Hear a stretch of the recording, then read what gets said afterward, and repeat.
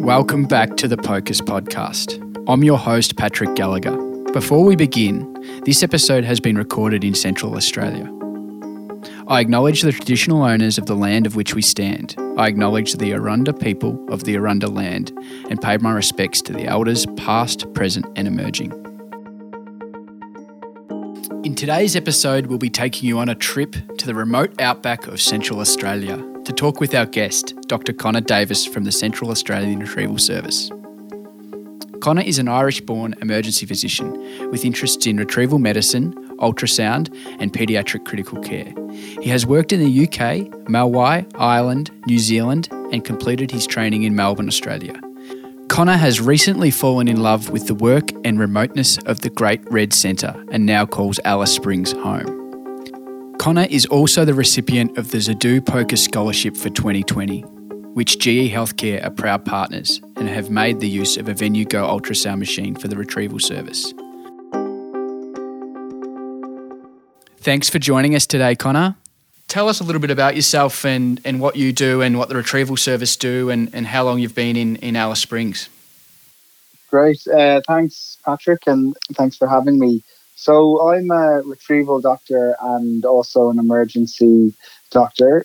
I work with the Medical Retrieval and Consultation Centre, which is MRAC, which is based out of Alice Springs Hospital.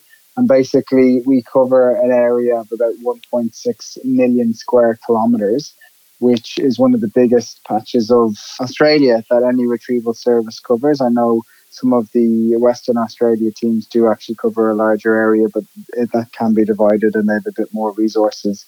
So essentially, we provide both an advice service to the remote area clinicians that may need specialist services or specialist advice.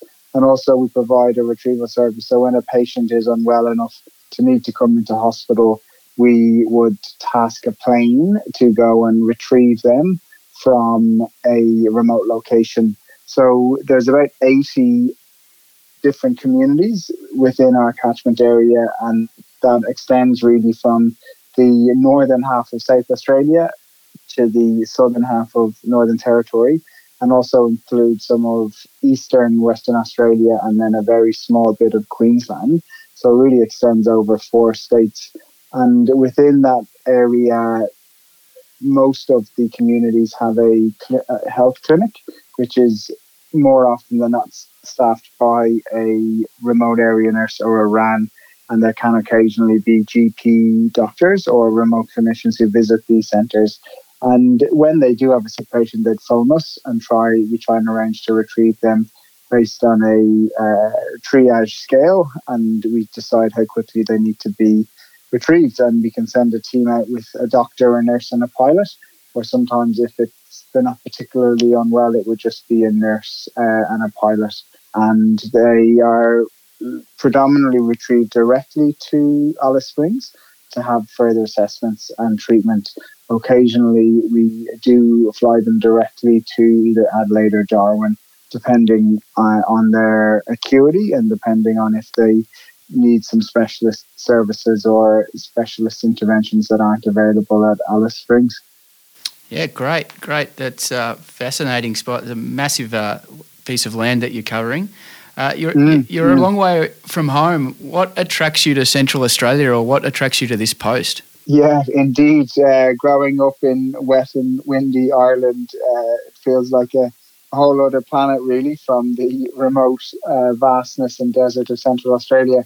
I have to say, I've worked in various locations. I trained in Ireland initially and then worked in the UK and have worked in Brisbane, Sydney and New Zealand and also Melbourne for quite a while. But I just find the job in Alice Springs to be the most rewarding one I've done.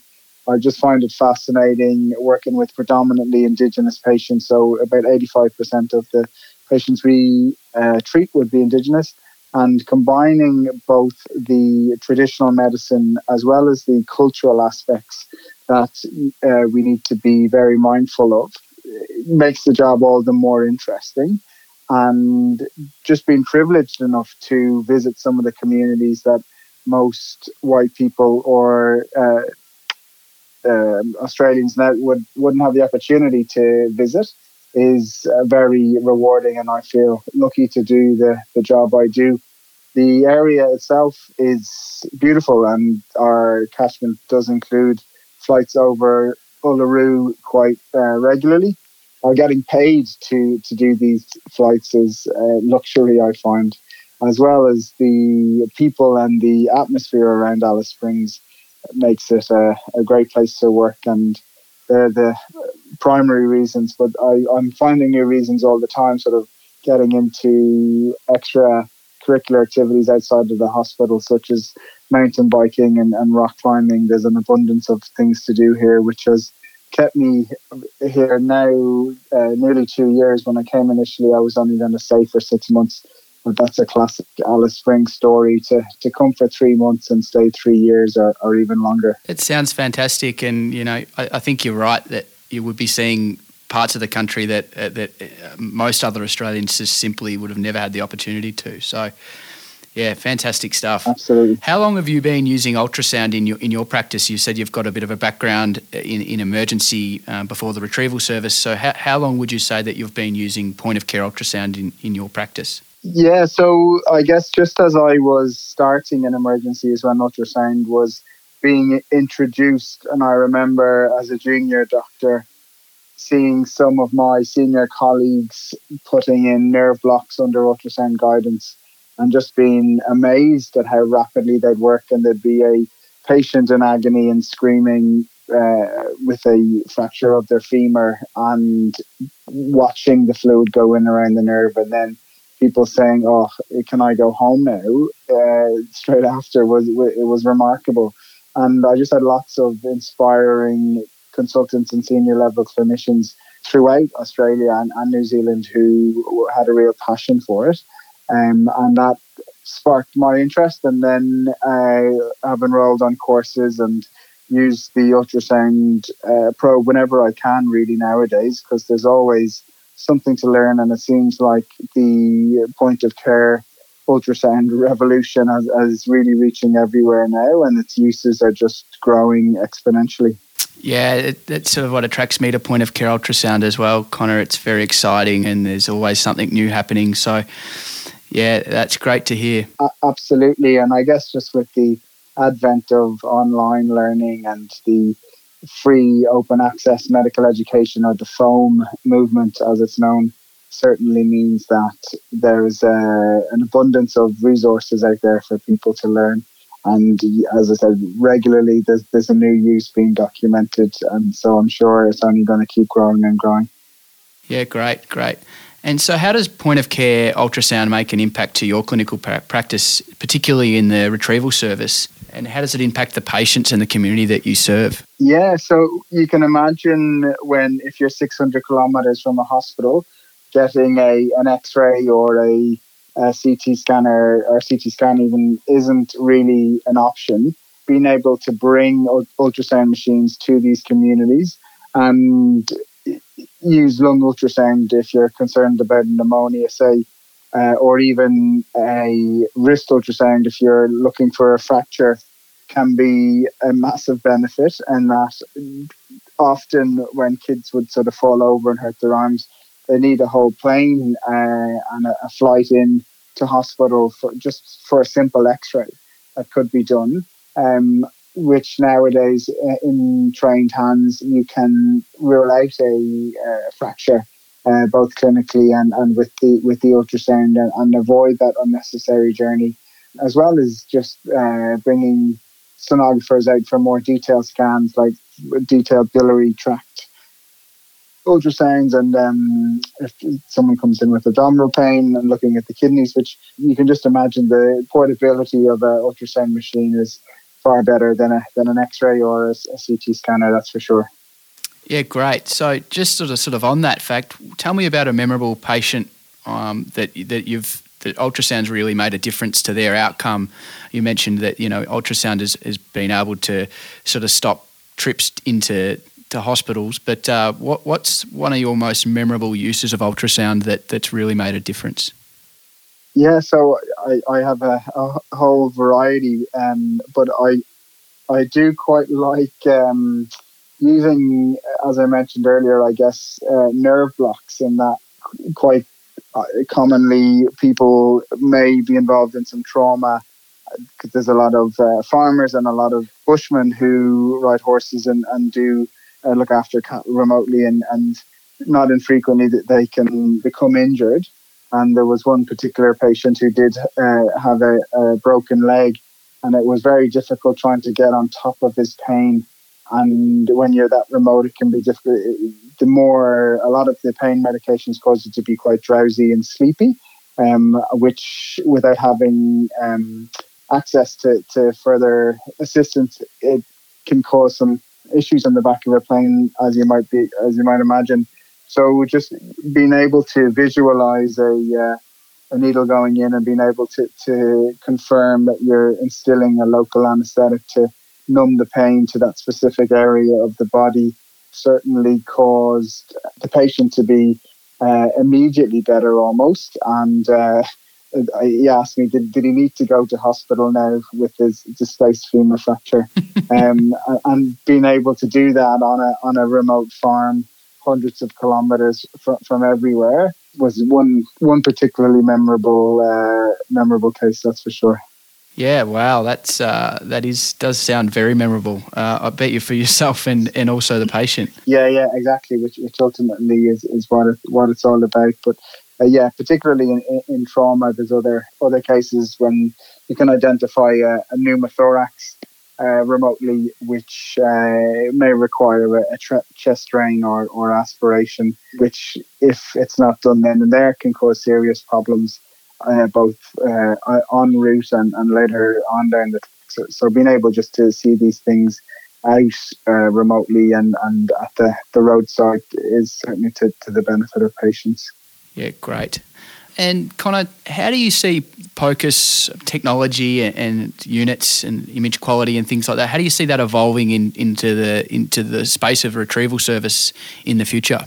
Yeah, so it's happening already, but the portability obviously means that these, and the cost, I guess, was a bit restrictive initially, but the fact that they're now getting smaller and cheaper and easier to use is phenomenal, as well as the nowadays being able to both scan remotely and having a specialist at the other end of a call or online who can view in real time these images, which you can also give the less experienced user advice over the phone to try and optimize image acquisition or quality. I think means that more and more of the remote area nurses and remote clinicians will be using ultrasound day to day, I'm sure. And I guess traditionally it's been doctors primarily who use ultrasound devices, but I know both in hospital and in some retrieval services, paramedics and nursing staff are now using ultrasound more and more. So I'm sure it's just going to continue to expand. Yeah, great. And you were a recipient of the Zadoo PoCUS Scholarship last year in 2019, and for use of a GE ultrasound machine this year and some training. How has that helped you and helped the practice in which you work? Yeah, so I guess unfortunately I haven't been able to actually attend the training sessions just yet with the COVID outbreak, but I certainly hope to enroll myself on some of the Zadoo courses as soon as possible, really, or when the borders open again. But the machine itself that we acquired has certainly been a big help. And obviously with its touchscreen nature, it was identified to be primarily used on our COVID or suspected COVID patients, in that the machines that we had a lot of small knobs and a lot of buttons, which made cleaning and disinfecting them particularly difficult, whereas the touchscreen nature of the GE machine that we had made it far easier to clean, and it was used primarily on our patients at risk, or the suspected COVID patients, as they're known. And so far, it's been a tremendous benefit to the service and the department. Oh, great to hear that it's getting some good use. Absolutely. And you can't escape COVID even in Alice Springs by the sounds of things. Yeah, no, we have had a few cases. I guess fortunately now the Northern Territory have done phenomenally well with excluding COVID from the remote communities. We did have some locally within Alice Springs, but for now anyway, it seems to be under control. We're certainly doing our best, and having these extra machines and the GE machines is contributing to that. Thanks for that, Conor, and thanks very much for sharing your amazing and insightful story on the use of PoCUS in somewhere that's very regional and very remote. So thanks for all that you do. I bet you've had a lot of help and input along the way. Would you like to use this opportunity to thank anyone that's helped you or guided you on your PoCUS journey? I guess you're always a student no matter what stage of the career you're on. And I've certainly been very fortunate to have lots of people teach me along the way. I know Adam O'Brien down in Melbourne inspired me initially, especially with the paediatric side of PoCUS, and the guys at ZU have also been very good at previous courses I've been to. So I guess I will hope to contribute myself to juniors that I'm working with at the moment. But I think the PoCUS community is very tight-knit, and I guess also I thank all the people who've contributed to the online resources that are there, which are often second to none in their quality and production. So I think thanks to the entire PoCUS community, I think it's, as I said before, I think it's going to expand, and hopefully more and more people will get involved and learn about its benefits. Excellent, Conor. Thanks very much for your time today, and good luck with your PoCUS journey as it continues. I'm sure we'll come to see some more great things from you. Thank you.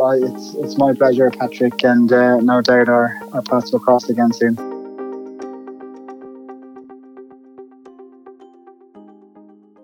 The PoCUS podcast is proudly presented by GE Healthcare. Opinions expressed in these episodes are solely the guest's own and not necessarily express the views and opinions of GE Healthcare.